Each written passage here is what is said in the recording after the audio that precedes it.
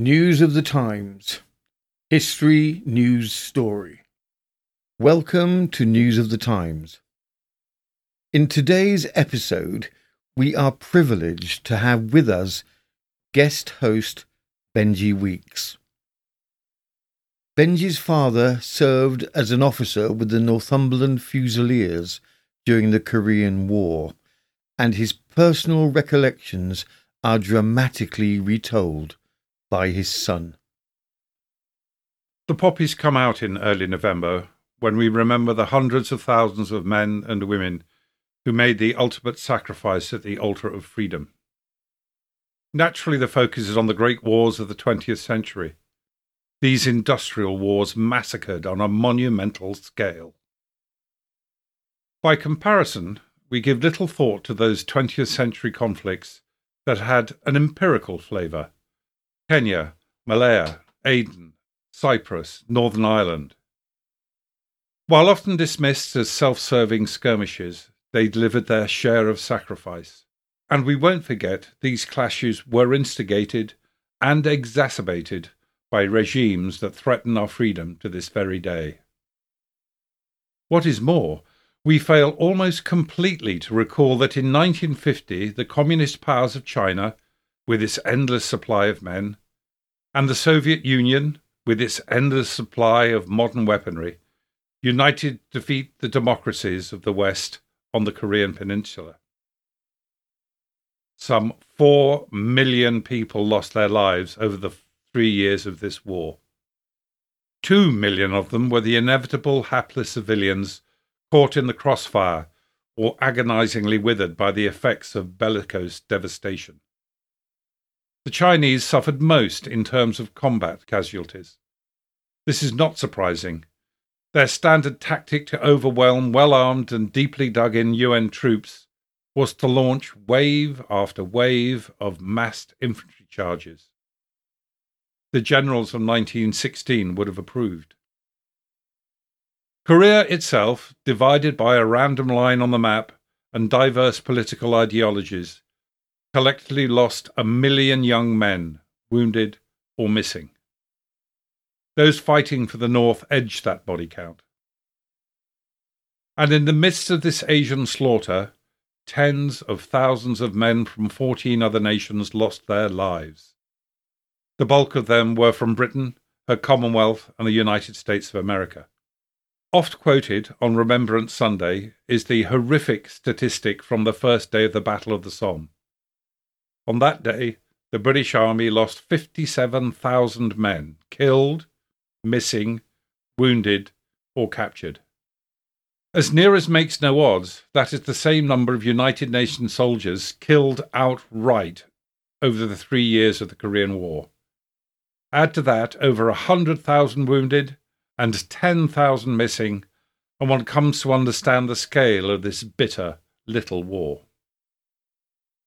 The producers of News of the Time and I are grateful to the trustees of the Northumberland Fusiliers Museum for giving us permission to use excerpts and information gleaned from a book, A Pretty Rough Do Altogether, edited by Anthony Perrins. This book paints a vivid account of the year spent in the peninsula by the regiment's 1st Battalion. The book combines letters home, first-hand accounts of its major battles, the official war diary, and the casualty list. I have a personal connection with the Northumberland Fusiliers.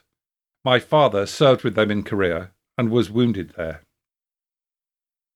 Recently commissioned into the now disbanded York and Lancaster Regiment, he joined the Fusiliers as a replacement platoon commander.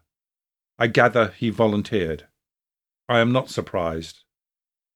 I think he was cheesed off to have missed the big show. He spent his military career on secondment to foreign armies in the Congo, Malaya and Borneo. It struck me that if his own army did not have war-y things for him to do, he would put his hand up to find one that did. Father joined the Fusiliers in the autumn of 1951. That spring the battalion had gained honour and lost many of its men, fighting on the right flank of the glorious Gloucesters during that regiment's heroic and well-documented battle for survival by the banks of the Imjin River. Having repelled that attack, the UN forces took breath and by the autumn were ready to make a tentative offensive. Their first task was to clear the high ground north of the Indian River from where the Chinese could shell the vital crossing points. The Fusiliers were tasked with taking Marian Sang, a small village that capped a hill unimaginatively named Point 217. In a typical display of military humour and common sense, Marian Sang was given the code name of Newcastle. The 3 surrounding high points, which had to be taken to secure the position, were codenamed United Football and Club. The Fusiliers launched their attack on the 3rd of October, and Newcastle United Football and Club were secure in Geordie hands some 5 days later. The records show that Lieutenant Richard Michael Hunter Weeks, my father, was wounded on the 6th of October, and so he must have been, as they say, in the thick of it. He was one of 9 officers wounded in the battle. 2 other officers were killed, as were 18 other ranks. 86 Fusiliers were wounded.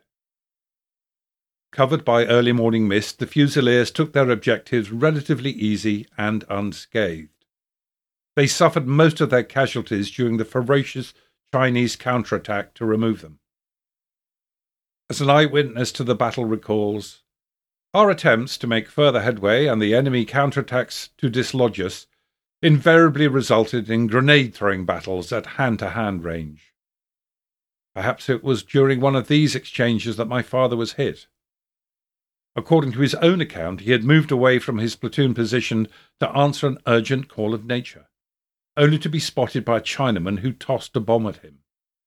On seeing his nemesis arching toward him, Father dove for cover, but must have left a leg trailing high as he did so. His wound was very painful, but far from fatal, as he was struck by a splinter in the ankle. That my father decided that his privacy at toilet was more important than his life was referenced in an earlier entry in the book. In a letter home, a senior officer commented on the arrival of 3 replacement officers. 2 of the new platoon commanders fought in the last show and will be competent enough, he wrote. The 3rd knows nothing of war. He will not be with us long. I wonder if that 3rd officer was my father, fresh from the sanitary environments of home, public school, and the officers' mess. While in Korea, the Fusiliers suffered a casualty rate of 42%. With almost 1 in 10 of its 1,000-strong establishment killed. Father was one of a steady stream of necessary replacements. These comprised a mixture of reservists, wizened old soldiers from World War II, fresh-faced national servicemen, and adventure-seeking volunteers such as himself. When the Fusiliers first sailed for Korea in October 1950, the mood was light. The United Nations had almost driven the communist forces out of the peninsula. The battalion was being sent on a police action to round up the remnants of the communist insurgents. As one young officer remarked in a letter home from the port of embarkation, the Chinese appear not to be going to take a hand, and the Russians seem to have gone suddenly tired.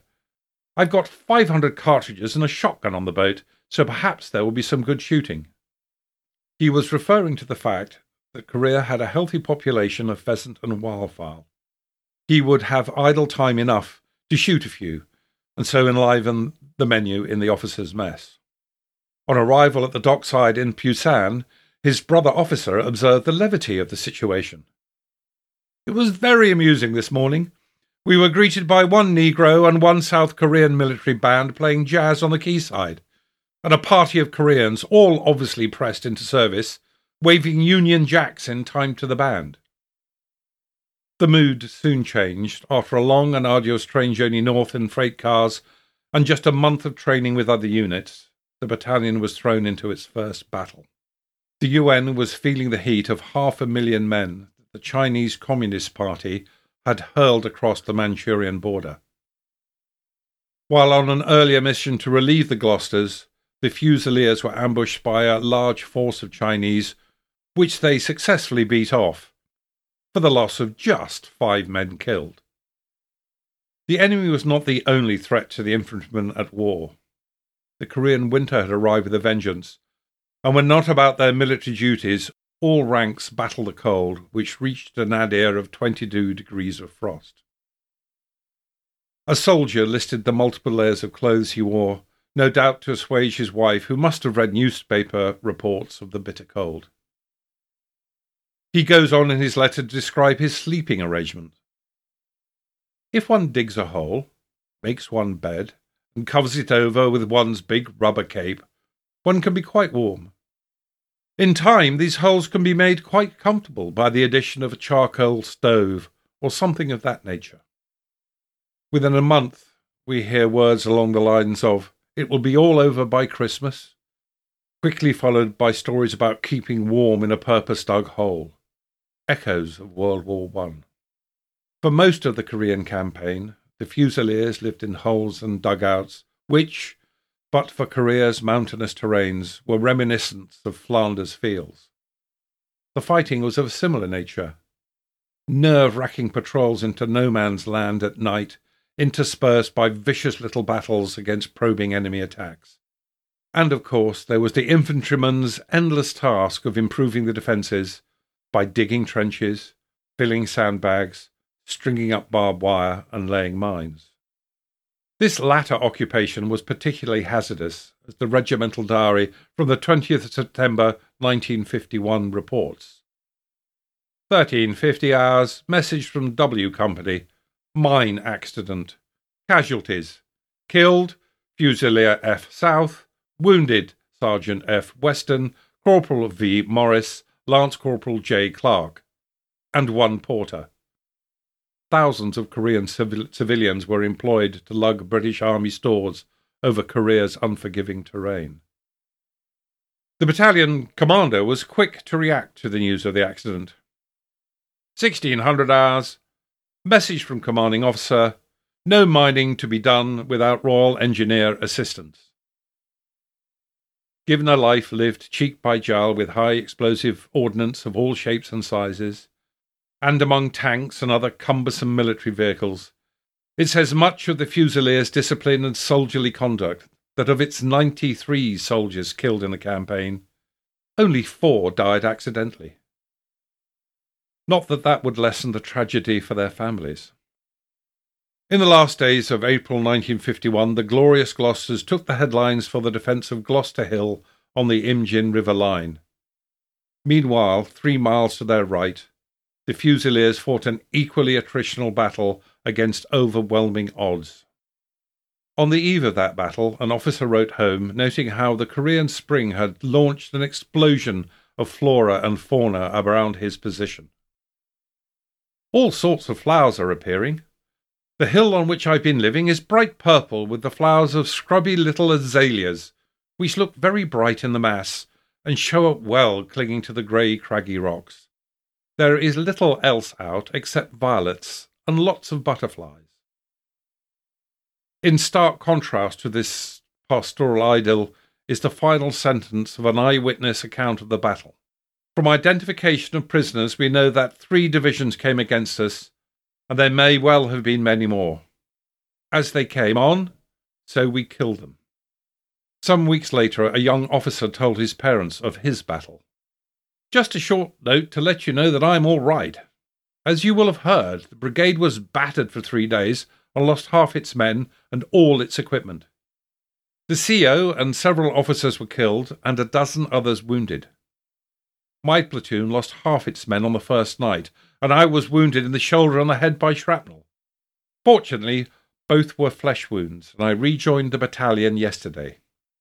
Don't worry, everything is fine. For every one of us, it was at least 20 of them.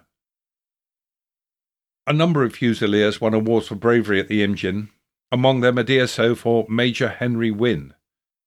The award was for fearless leadership, while badly wounded, in defence of a ridge vital to the battalion's security. He wrote to his mother, proud not of his award, but of those received by others in his company. As for his own award, he remarked, "I am plagued with letters lately, a result of the beastly paper articles.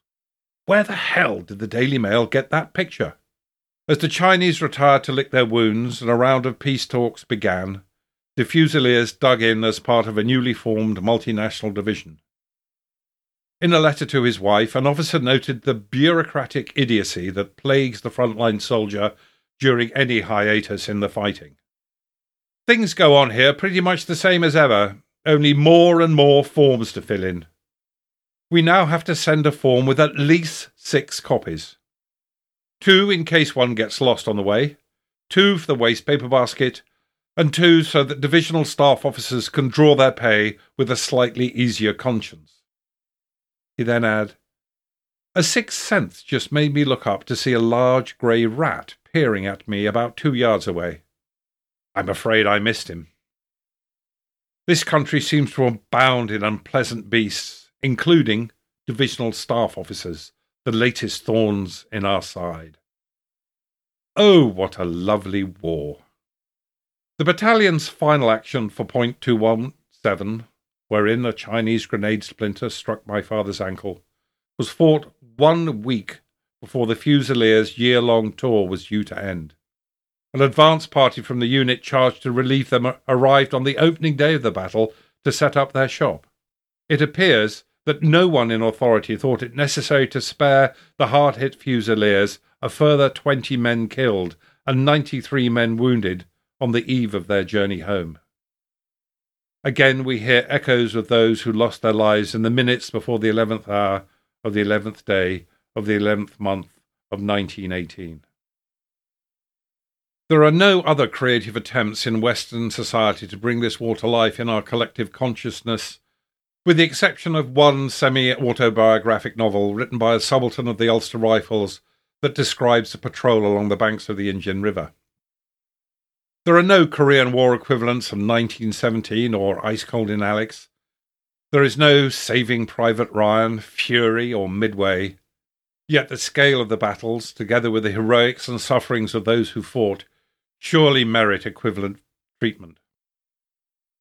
There are any number of Chinese and Korean films about this war, but why nothing from the West movie industry bar a comedy about a medical unit called MASH? As you ponder that question, spare a moment for the men of the 1st Battalion of the Northumberland Fusiliers. An officer noted in a final note home, "In the last show we had a clear objective. It was Berlin or bust. This war is being fought for something they call world peace, whatever that is. It is something few soldiers give a damn about." Yet despite their scepticism, the majority of soldiers did their duty, won their medals, survived, or died. The end. We will be back tomorrow with our usual fare of Regency and Victorian news stories. This has been News of the Times, and I am Robin Coles.